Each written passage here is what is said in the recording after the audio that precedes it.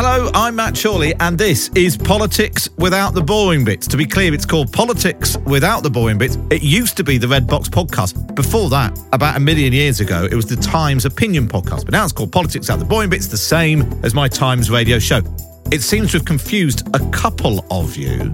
Some reviews posted on the Apple Podcast app from an avid listener. I've never seen your face, love the podcast, but you changed the podcast artwork and it scared the living daylights out of me. I thought it's some fake podcast invading my library. After several weeks, I thought, let me try it, and it's you. Well, I'm glad that you found me. Slightly less welcome, but, always good to hear from Pete. Matt, love the show, but get rid of the bug-eyed picture. It's what Jimmy Savile used to do. Thanks for that, Pete. All comments about my face and the artwork and the name, or indeed even the content of the podcast, you can email me, matt@times.radio, or post a review on Apple Podcasts. Right, coming up on today's episode, it's the return of the exit interviews where I sit down with one of the dozens of MPs who are standing down at the next election to ask, why are you leaving us? Today, former Cabinet Minister Chloe Smith, on arriving into the Commons as the baby of the House, all of her many leaders, from Boris Johnson and David Cameron right the way through to Liz Truss and Rishi Sunak, and what she's going to do next.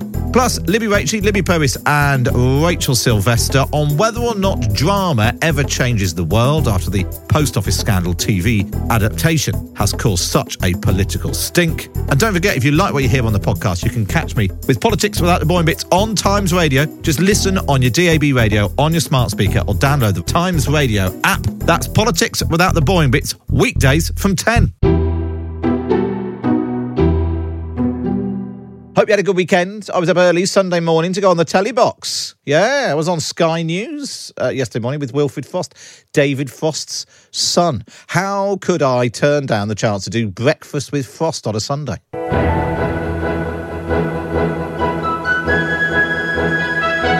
Yeah, truth is, Wilfred Frost was actually in for Trevor Phillips. But, it was an opportunity to do it. While I was there, bumped into Keir Starmer in the Sky studios. Yeah, he was on. So I had a chat with him. Apparently, he's hurt his knee playing football, which is why it's all in the papers today. He's playing football and he's all strapped up.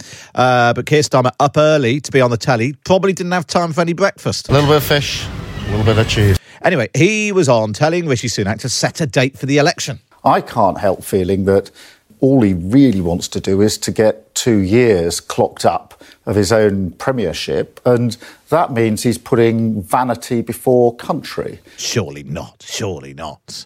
Talking of putting vanity before everything else, I was on with Rachel Johnson and Christian Amanpour from CNN, a heavyweight panel, apparently. And right at the end of the programme, Wilfred Frost asked us what we thought is going to happen this year.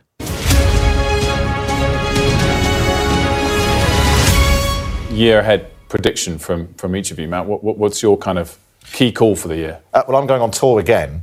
I'm doing my stand-up tour. First time I did it, Theresa May called an election. The second time, war broke out. I'm going on tour again March the 1st, so anything could happen. I'm glad you plugged that, not your show, because your show's on the same time as mine. So people should buy tickets to your tour rather than tune in to MattChorley.com, that's all you need. Yes, got it in! MattChorley.com. It's all you need. Yeah, something will definitely happen. The tour kicks off March the 1st, right the way through to the end of April. So in that 2 months, something will happen. Details at MattChorley.com. And the news just keeps on coming. On Friday, because nothing had happened for ages, I dropped this.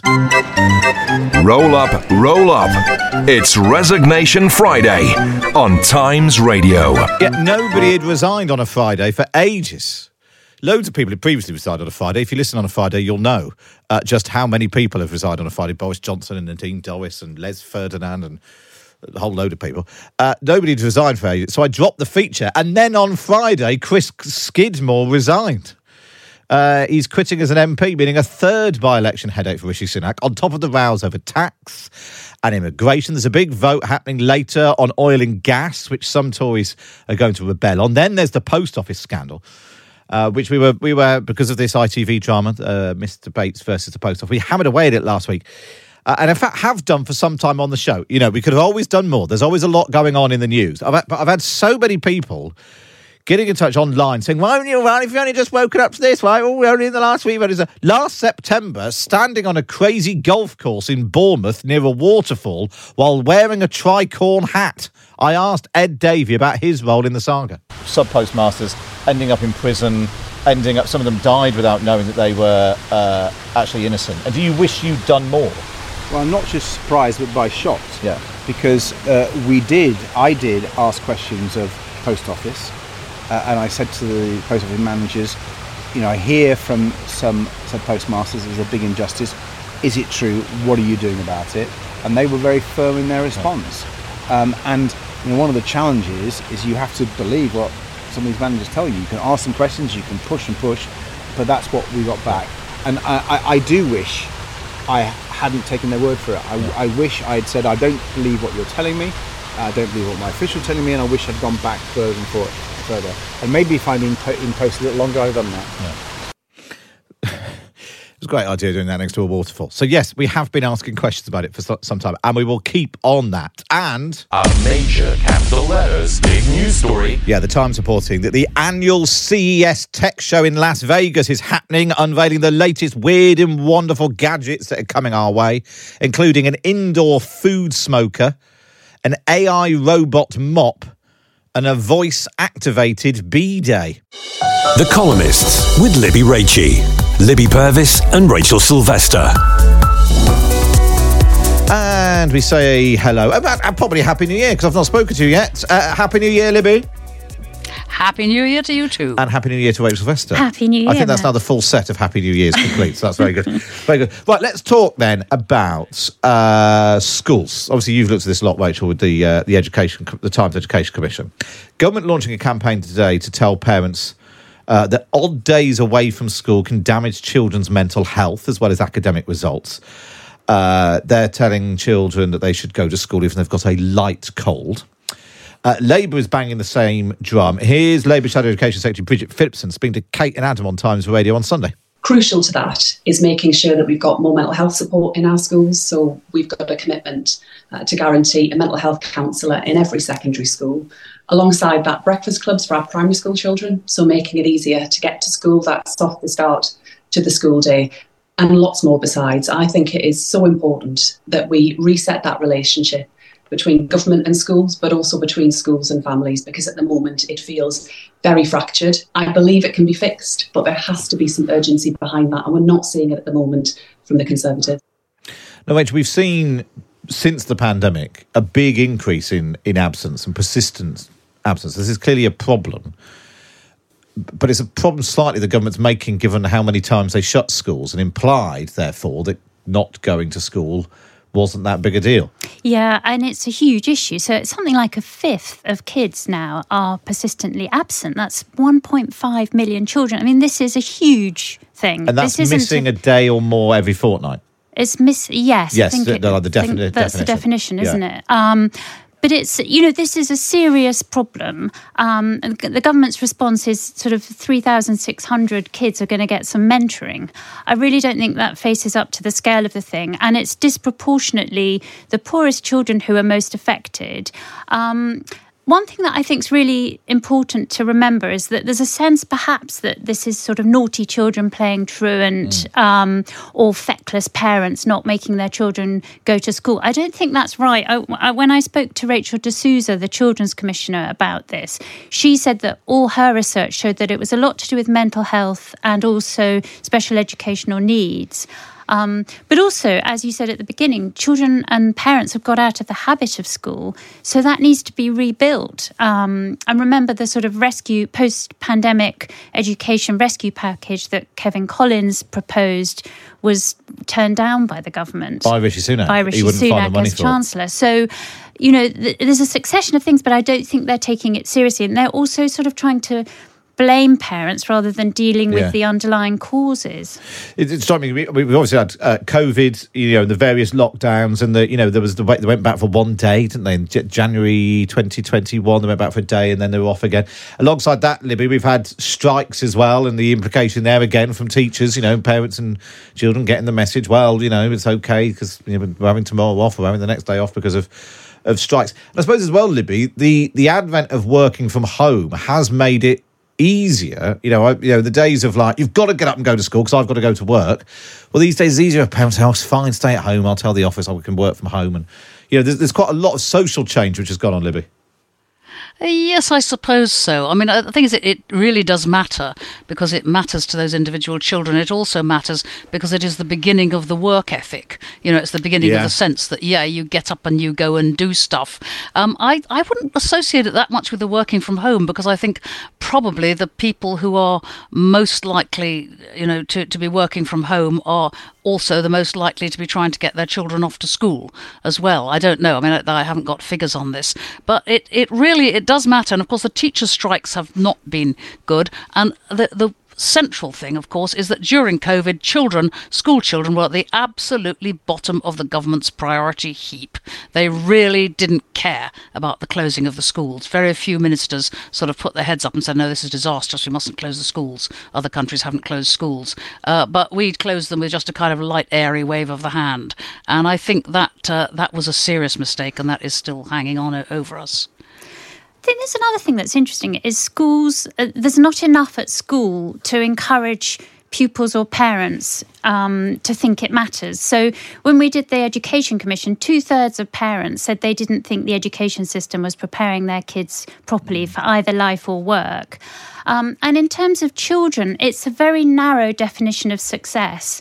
So if you're struggling, if you've got special educational needs, you're pretty much too often written off. And it gives a sense that failure, if you're not fitting into the sort of narrow academic box that the education system currently values. So I think it's also about the sort of narrowness and the sort of exam-focused pressure of the system that's making it off-putting to some children and parents. And I suppose more broadly as well, you've got the sort of sense that the education system has been in crisis, teacher shortages, teachers chopping and changing, particularly at secondary schools, teachers chopping and changing all the time.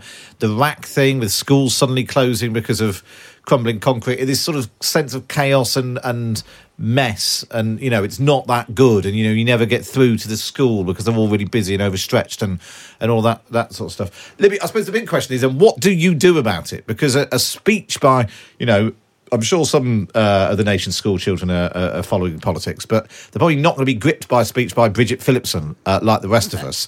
So what can practically be done, do you think?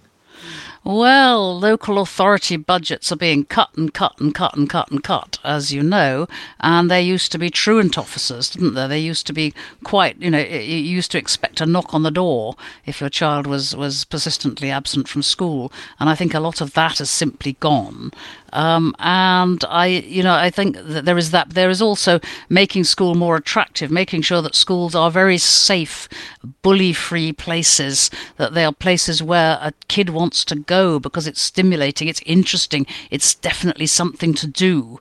Not a terribly frightening place, where the best you can do is avoid the rest of the class sort of shouting you down. So I think, that the nature of schools themselves matters a lot. And also, I think it's dealing with the sort of underlying causes of this rather than just the symptoms. So more mental health support for children at school and making the system seem relevant, making them see the purpose of school, both for parents and children. Well, we'll see what happens. We'll see if everyone's back at school by the end of the week, having been told to go there by Gillian Keegan and Bridget Phillipson. Right, let's move on, because I want to ask about the way that drama can change, well, if not the world, then politics. A lot of the show last week was taken up with talking about the post office scandal after I watched the Mr. Bates versus the Post Office on ITV. Libby, other example, in fact, somebody messaged in on this. Dominic in Whitby says, I can't remember a TV drama having so big an impact in a wider context since Kathy Come Home. Are there other similar examples of drama reaching beyond the screen? Libby? I think Kathy Come Home is the most obvious one, because although the charity shelter was already forming, the charity crisis, I think, came straight out of it.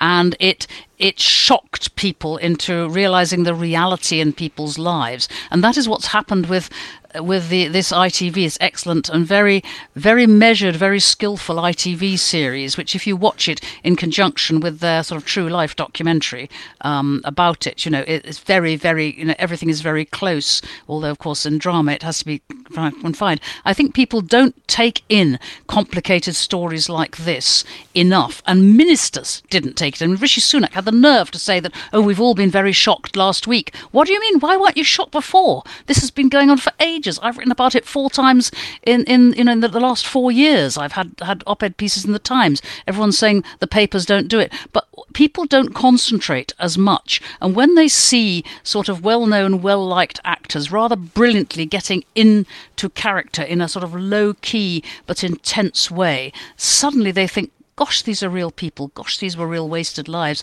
But I think, as I say, it took drama. It took an ITV drama. And this is interesting at a time when all support for the arts is being gradually sort of prized away from everybody, councils and Arts Council. We need drama sometimes to bring things home to the public at large and make them angry. But it hasn't often happened in a way since Cathy come home. That's what's interesting. We don't seem to have had other examples I can think of that really worked.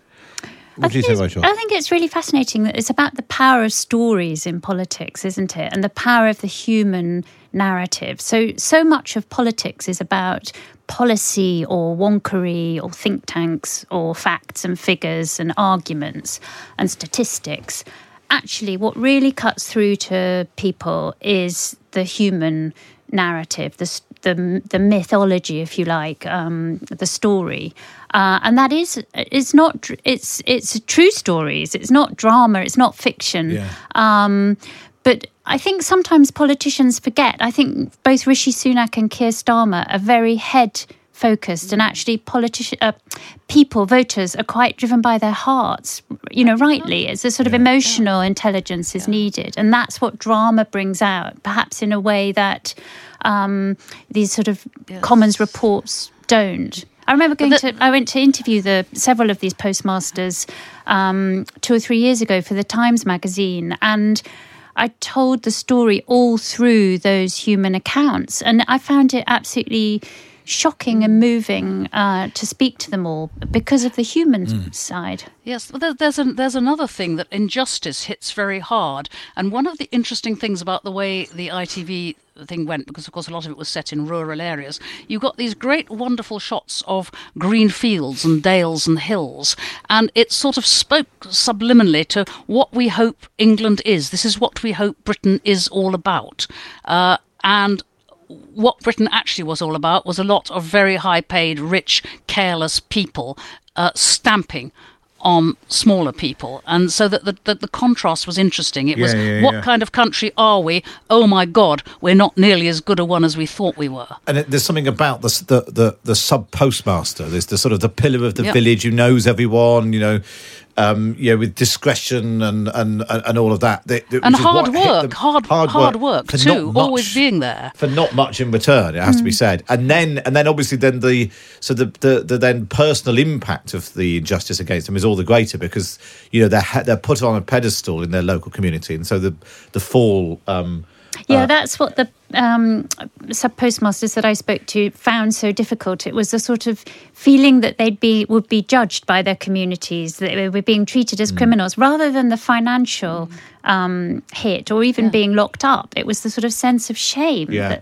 Which is why this was imaginary money. This is the extraordinary thing. This is the computer is out to get you. This money wasn't stolen. It didn't exist. That's the point. If it did exist and they got it back from the postmasters, it's in the post office's profits. Yeah, it's extraordinary. Yeah, and it's what actually the point you were making, Rachel, about the sense of injustice. Rightly, that some of these people feel. It's why some of them don't want a bill to be rushed through Parliament to pardon them all in a sort of blanket way. They want their day in court. They want a judge, as the first 90 or so got a couple of years ago, where a judge strikes out their cases to make clear that they've been exonerated. There's lots in the papers today about Ed Davey and the questions he's got to answer. I asked him questions about it in September on a golf course. I asked him again last week. He was on the show. But in fact, here is Alan Bates from the real Alan Bates. This is. I asked him what he'd want to ask Ed Davey. I'd quite like to know is how much briefing did Post Office executives do to him beforehand to steer him away from meeting with ourselves? I mean, what was said at that time? Why didn't he meet with us? It wasn't new. There'd been quite a bit in the media about it then, and the MPs were involved at that point. And so this is how Ed Davey responded when he was on the show last Wednesday.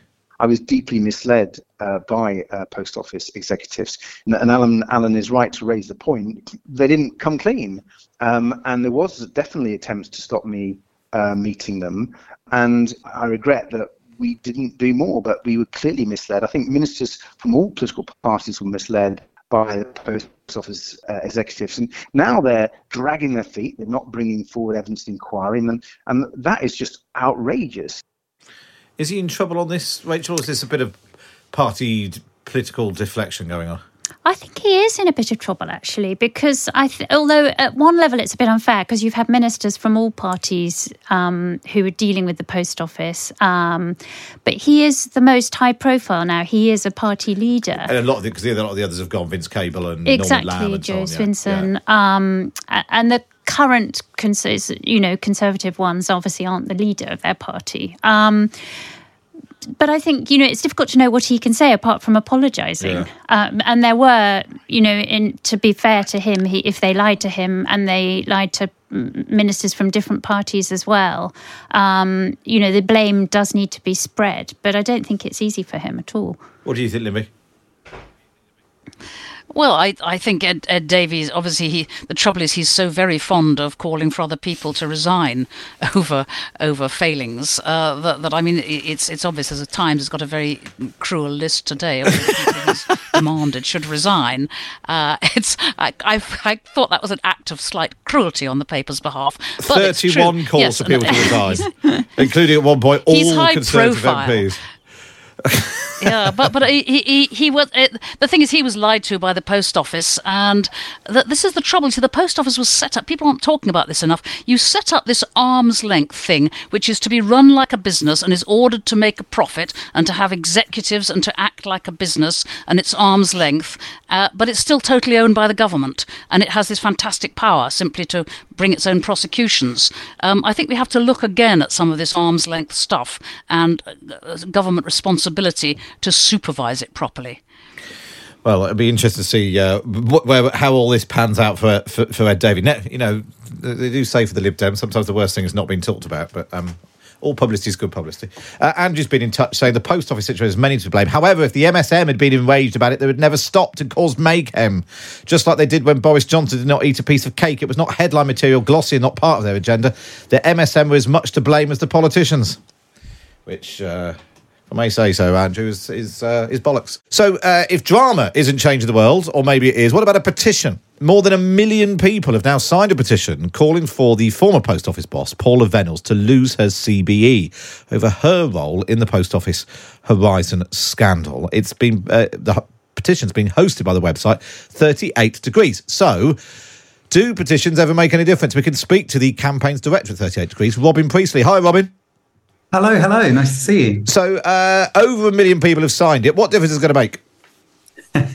I think it's already starting to make a difference. We've seen it's been on the front page of your newspaper for a start, but I think the important thing with this is petitions. Campaigns often start with a petition, but they rarely end with one. And I think 38 Degrees is a campaign organisation. I think the petition is a great barometer of public mood, and I think you can see just how angry people are at the unfairness of this situation. But it will not end with the petition. So I think next steps will be, the beauty of our site is that you can gather. There's a character called David who started this petition, who is a computer programmer, as I understand it, and got into the issue because he was fascinated by the way that the computer system at the post office wasn't working, and the kind of unfairness that came out of that. And I don't know if you know the story, but the petition was launched about 3 years ago, I believe, and gathered a little bit of interest and had about 1,000 or so kind of, supporters, but obviously with the TV show coming out has ballooned in the last kind of like 48 hours, like few days. I think it's become our fastest growing petition we've hosted. It's just tipped into being the biggest petition on our site. But I think the key thing is that David now, through our tools, is able to kind of speak to everyone that signed it and to kind of take them on a journey to make sure that this does end up in impact. And so both for the kind of tight, kind of more symbolic campaign. Exactly, I suppose that's the point, isn't it? Because there's a forfeiture committee. Actually, if one person writes to the forfeiture committee and says, take a CB off, that's probably going to have more effect, isn't it, than 1 million people signing a petition on your website? Well, this is the thing, is that I think there will now, I would imagine, be hundreds of thousands of people writing to the forfeiture committee. The beauty is that the petition is a great way of kind of gathering public mood, but then you can channel that into kind of impactful ways. And so I think over the next week, we'll be getting people to write to the forfeiture committee, to write to their MPs, to do a whole bunch of other actions on top of signing the petition. But I think petition is a great start. And to be honest, I think part of the role of our website is to kind of give people who don't have much time and kind of, busy, but to be able to kind of interact in the world of politics and kind of and have their voice, We're not just for committed activists. We're for people on the bus who haven't got much time, who are able to sign a petition on their site, as well. What do you think, Rachel? Do you sign petitions? I don't particularly, but I think it's a way of gauging public opinion, isn't it? And it can be a very powerful tool, as Robin says. But it's really about what happens with the petition. It's an expression of voters' views, which is why it's impactful, rather than the actual signing of the petition itself. Libby? I just slide sideways at the utter.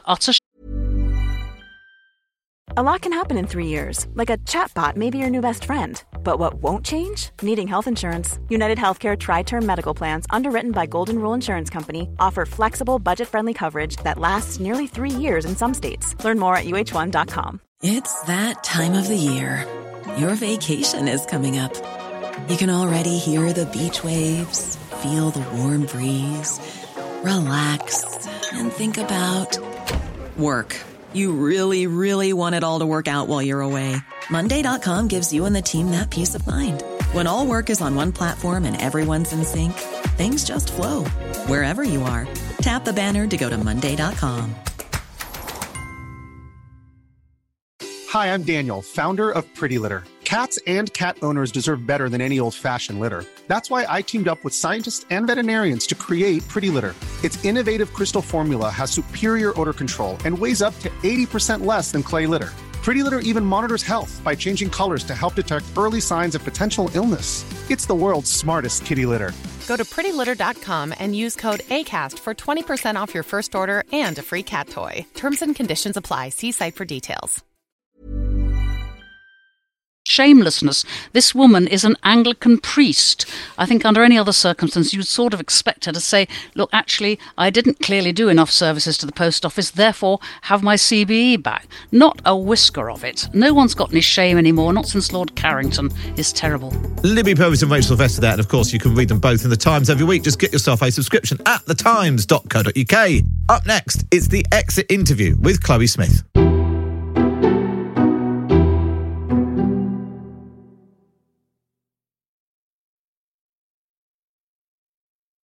The big thing. We've already said Chloe Smith is leaving us soon. goodbye. Born in 1982, she was just 27 when she was elected as Conservative MP for Norwich North in a by-election triggered at the height of the expenses scandal. I was quite notably younger than almost everybody else. In her exit interview, she looked back on a dramatic decade and a half in politics as one of the longest-serving ministers in the government. For me, actually, that was more like election, maternity leave, election, cancer, pandemic. She recalls that Newsnight interview where she had to defend a fuel-duty U-turn by her boss, George Osborne. Probably about half the course, actually, for a junior minister in a department. You know, you do a portion of the rough work. Delivers her verdict on her old bosses, including David Cameron. Good judgment. And Boris Johnson. Mercurial.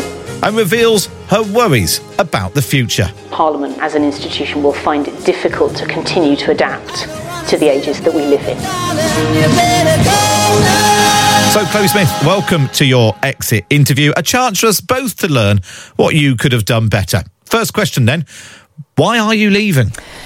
For me, it's about looking for some fresh challenges, but it's also actually about a sort of a family decision. So I've had a wonderful opportunity to do a whole series of things in politics. I've been in for 5 terms. The people of Norwich North, I'm extremely grateful to. They have asked me to do that 5 times. But actually, for me personally, that's been interspersed with quite a lot of other personal issues, like the last particular series of elections, which I'm sure all of us in politics have experienced quite intensely. But for me, actually, that was more like election, maternity leave, election, cancer, pandemic. And in fact, it's time to take stock and do things a little bit differently. Let's go right back to your first time then, because you were elected in a by-election in 2009, called as a result of the MP's expenses. Yes, indeed. Which feels like a lifetime ago. Well remembered. Yeah. What was it like coming into politics at that point? Obviously, the Conservatives sort of riding high in the polls, but politicians in general, not the most popular people in the world. And you were young, you were sort of still in your 20s. So what was it like coming into that quite febrile atmosphere? Indeed, it was febrile, and you're absolutely right. The public appetite around politics was pretty low, pretty angry, and actually I think rightly so, as it happens. What was also going on, politically speaking, was that there was a few by-elections in a sequence which sort of marked the start of David Cameron's coming into government. So inside the kind of Conservative family, there was quite a positive feeling actually around that sequence of by-elections. So quite a sort of building feeling of the Conservatives being able to carry people's trust, and that being shown through the by-elections and onwards to the general election. For me personally, as you say, I was 27, I was extremely young. I was baby of the house at the time, although have now since been roundly beaten, of course, for that particular crown. But what that did mean at the time, actually, just for that last year before that then election, was that I, it was sort of somewhat unusual on the benches. So not only do you come in obviously at the bottom of the tree in terms of experience, and you've just got to learn a lot quickly, as in any organisation, but also in this case I was quite, notably younger than almost everybody else. I think my closest fellow Conservative was 10 years older than me. Yeah. And so I just had to sort of build the relationships that I could, and of course also turn back round again in about 9 months to go back to Norwich North and say, please would you have me again, which I'm delighted that they did, and as I say have done so 5 times. But all of that happening quite intensely in one go. It's interesting actually. I suppose we sort of forget that you were elected into the sort of the Michael Howard party, elected in 2005, and the big change didn't come until 2010. At one point, you were very young. The Daily Mail called you a Cameron cutie. Ah, well, which struck me as I sort of thought that was only 2000. It doesn't feel like it was that long ago, and yet it's quite a dated, very dated thing. How did all that feel? I mean, do you think it's sort of the generation before that we had Blair's Babes, and you sort of felt we'd moved on from that? You would hope that we had moved on from these things, absolutely. I mean, as it happens, I personally took some inspiration from David Cameron becoming the leader of our party, and if you remember, he put out the call saying we need more women in our party, we need to modernise our party, and I said, yeah, I'm up for that, count me in, I'd like to be part of that. And in due course that led to being on the candidates list and being elected. But yeah, I never had much patience with the whole Cameron cutie thing and, the associated concepts of the A-list and all that. Do you think, because you came in on your own in a by-election with lots of attention on you, yes, and phrases like Cameron cutie, do you think that held you back in any way, that you were seen as the young novelty MP rather than a part of a cohort that would then rise through the ranks? Well, it's certainly true that as a by-election winner you are solo. That's just a fact of it, and I think there's probably a few of us around the place who have recognised that fact, and occasionally we band ourselves together, which is the best you can do with that. But I think it's probably objectively the case that no, it didn't hold me back. I was asked quite rapidly to go into government, into the Whip's office, on the very first day, of course, of government in May 2010, and then onwards straight into ministerial work. So I don't think it could be said to have held me back. But what I have said, in other contexts since, is that actually, you've got to respond to that challenge. Being offered such a role early on means you need to be able to get into it fast. You need to be able to marshal your experience, your credibility, your approach, your achievements in order to repay, the trust that is being put in you. You don't sort of flounce around and say, I'm just the 27-year-old. You do a damn good job if you can. With hindsight, was it too fast? I've said in at least one other context that there's a few moments of embarrassment that I would look back on in those first couple of years. Right, we're all young once. Let's deal with this. Let me guess which one you're going to go for. You were put in the Treasury, like you said, very quickly, very young. Yeah. George Osborne was the Chancellor. It was a time of austerity and trying to balance the books and so on. And you got what going to describe as a hospital pass of going on Newsnight. After the government had changed its position on, was it on fuel duty? It was fuel duty. But you were the one who carried the can, and you basically got monstered by Jeremy Paxman. How did that happen?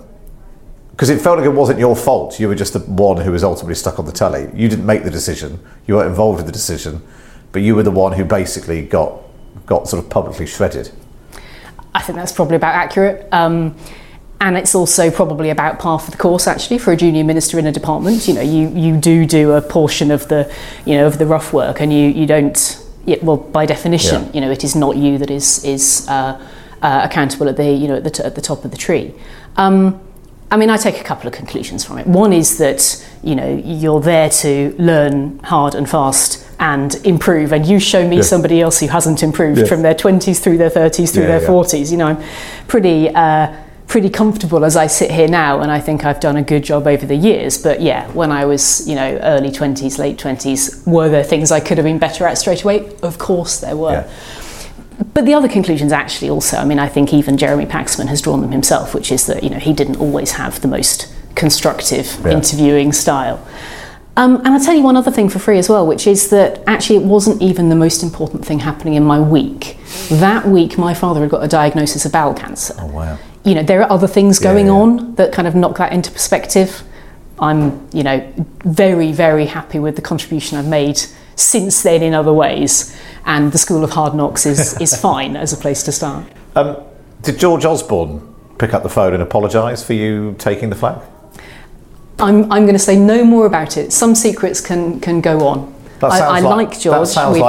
We've met in the years since. I like George. Do you think it made you a better minister ultimately? I hope so. Yeah, absolutely. And I suppose actually better for it to happen when you were a junior minister and it wasn't really your fault than people being parachuted into the cabinet and having their. We see that in both front benches. Sometimes people who haven't come up through and had some, knocks and blows on the way up through, they suddenly feel very exposed at the end of it.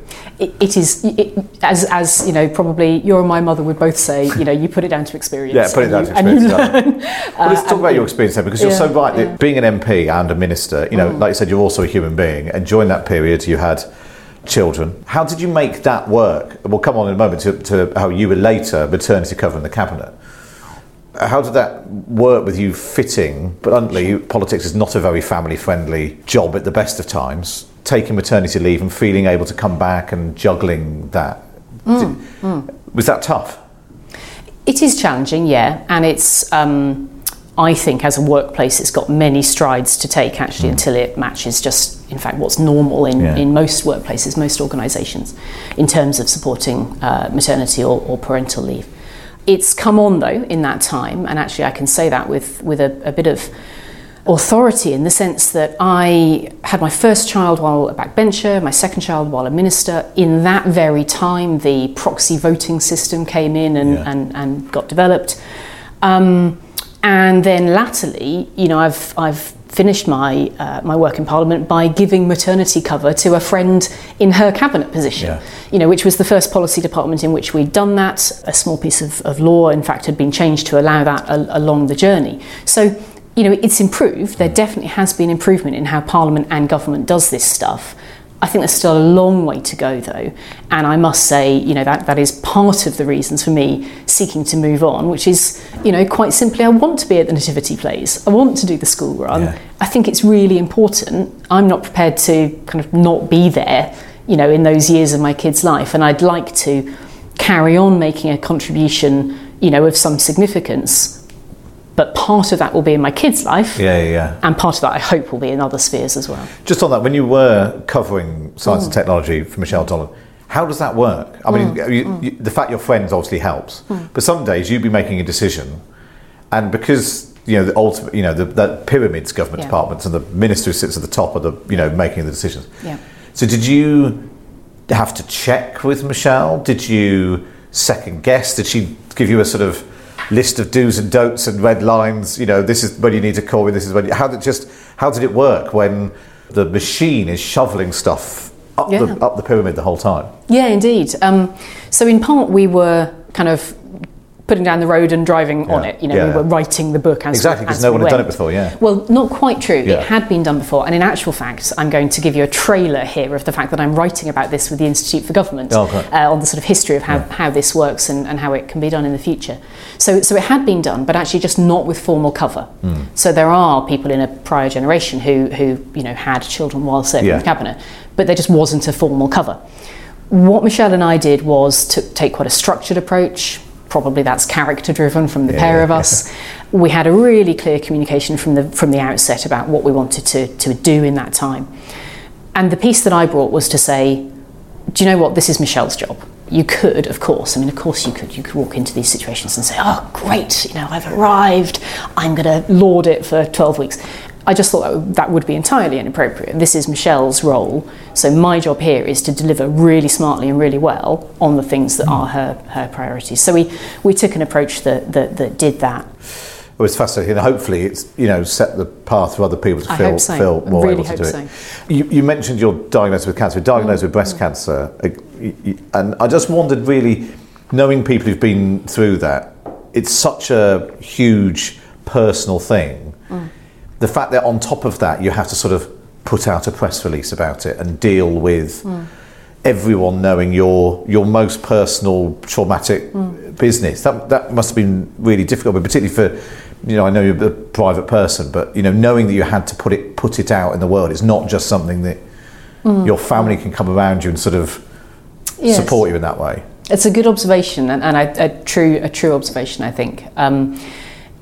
However, quite quickly it became clear that this was quite a powerful thing, because if you are a public figure and you do feel able to use that platform to say these things, then a couple of things follow. Some people will see some comfort in that for themselves, and I know for sure that there were many, because they came to tell me this, that they had found it really reassuring, indeed even inspiring, to be able to see that that you can sort of still do what you've got to do around cancer. I wouldn't, by the way, say that my position means that everybody has to work through cancer. I was very fortunate to have had a diagnosis at the start where the doctors were saying, right, this is fixable.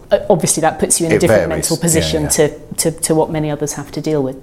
But the other thing that also happens is you get a heck of a lot of kindness of strangers. And actually this was lovely, because as a constituency MP you get a lot of people saying exactly. And as a politician, that's nice. Rare, rare. Right, we'll return to politics. We've done a lot of the personal. We'll turn to the politics. As it's your exit interview, let's go through some of your bosses, because you've had quite a few, as have all Conservative MPs. Sum up David Cameron in a word. I think David Cameron had good judgment. I associate good judgment with him.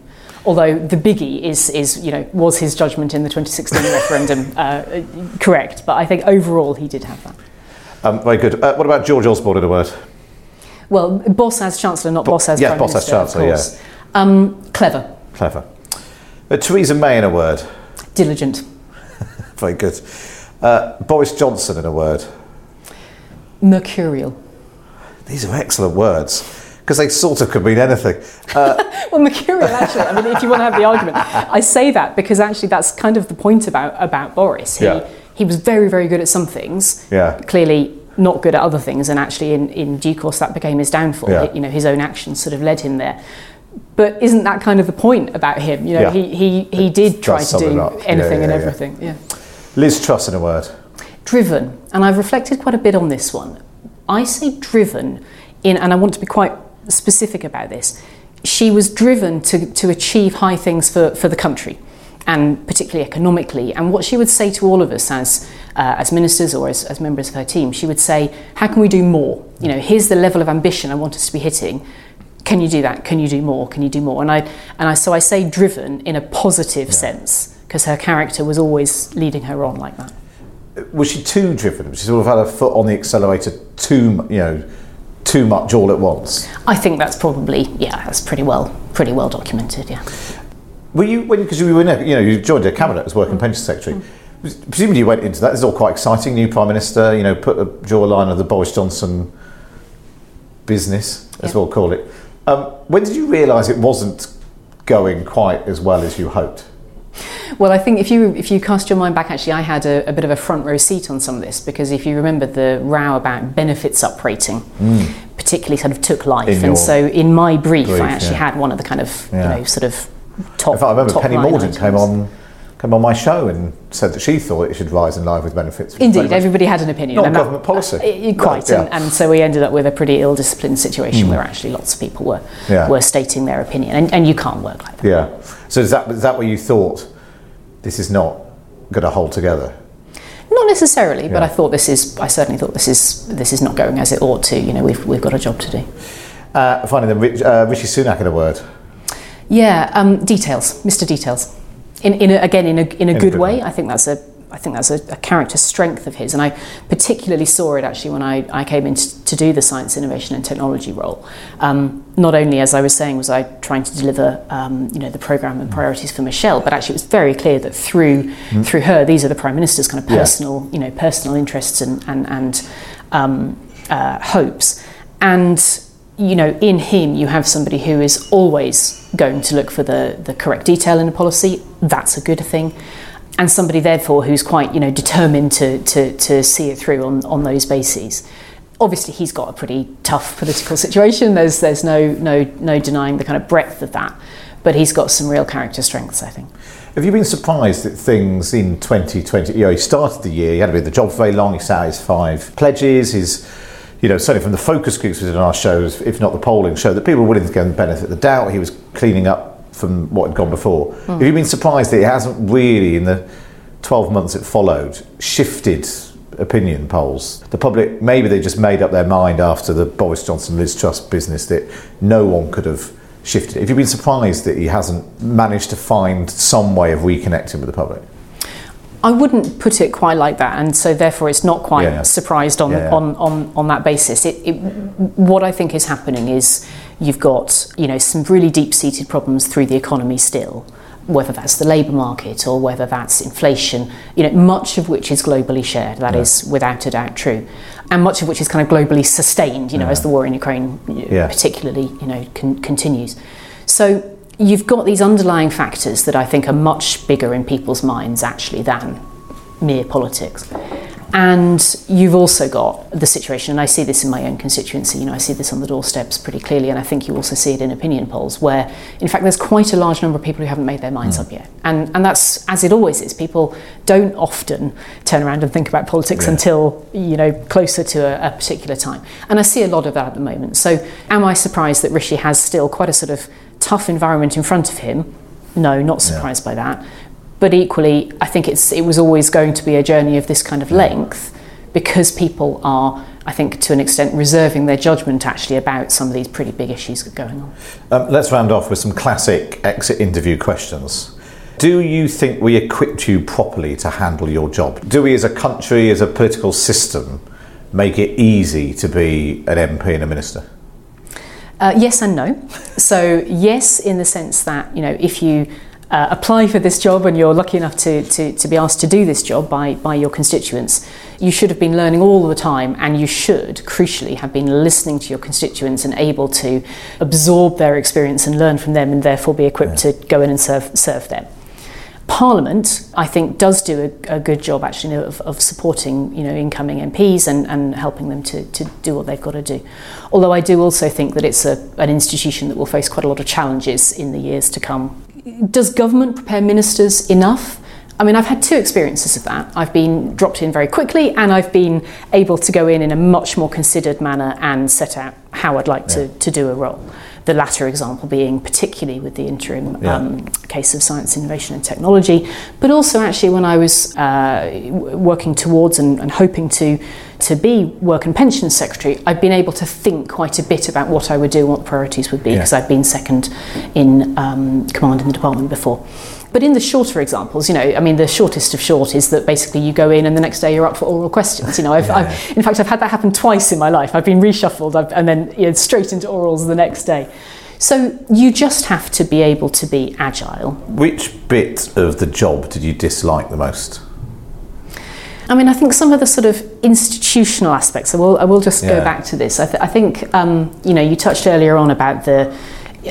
Some of the ways in which Parliament is kind of classically not family friendly. I do worry that Parliament will, as an institution, will find it difficult to continue to adapt to the ages that we live in. Stuff is moving faster, stuff is more complex, stuff is kind of louder than Parliament several centuries ago was set up to deal with, I think. In fact, I was reflecting recently on the sociobiologist Edward Wilson's phrase that we have Paleolithic emotions, medieval institutions and godlike technology, and I wonder very much about how Parliament will continue to be able to be as fleet of foot as I think it's going to need to be to respond to some of these things. So, have I always enjoyed working in an institution that at times can be a bit sort of slow? No, there's been a few moments where I've looked at it and thought we could do better.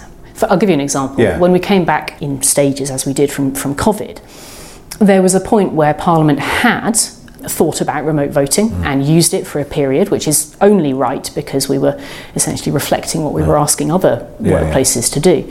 But then, without a great deal of time and thought, sort of snapped back into its old ways. And I thought, well, actually, that could have been a moment to reconsider and to think how we could do things better. And I would have liked it if we had. Would you recommend this to someone else? A friend or a relation, someone you actually cared about? What a question. Yes, I would. And in actual fact, this happened just last night. I was messaging an old friend from school, and he put exactly this question. And I said yes, because public service really, really, really matters. Just because I'm leaving it or your other interviewees are leaving it doesn't mean there doesn't need to be a really great generation that comes next to take up the baton and do the next round of service for our constituents. That job will always exist and always be really important. And I do think that the constituency model, by the way, is absolutely central to the way we do accountability in this country. You look people in the eyes as you walk down the high street and you know whether you're doing the right thing or the wrong thing. So finally then, Chloe Smith, what will you do next?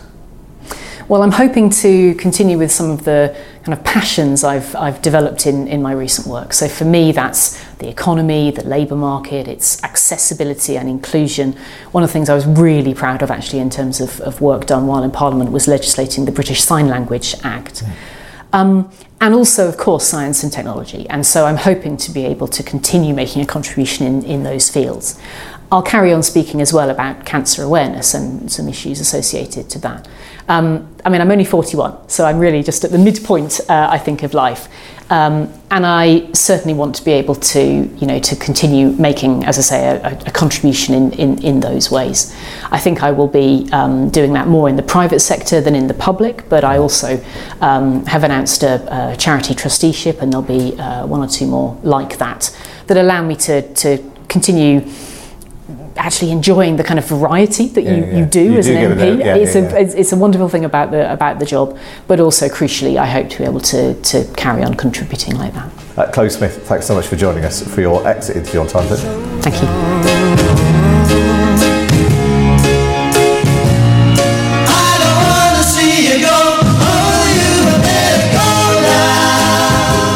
If if you want to hear the rest of the Exit interviews, we've done about 7 or 8 now so far. Just search the Exit interviews wherever you're listening to this. Don't forget, get in touch. Email me, matt@times.radio, or post a review about my bug-eyed face on the Apple Podcasts app. But for now, from me, Matt Cholley, it's goodbye.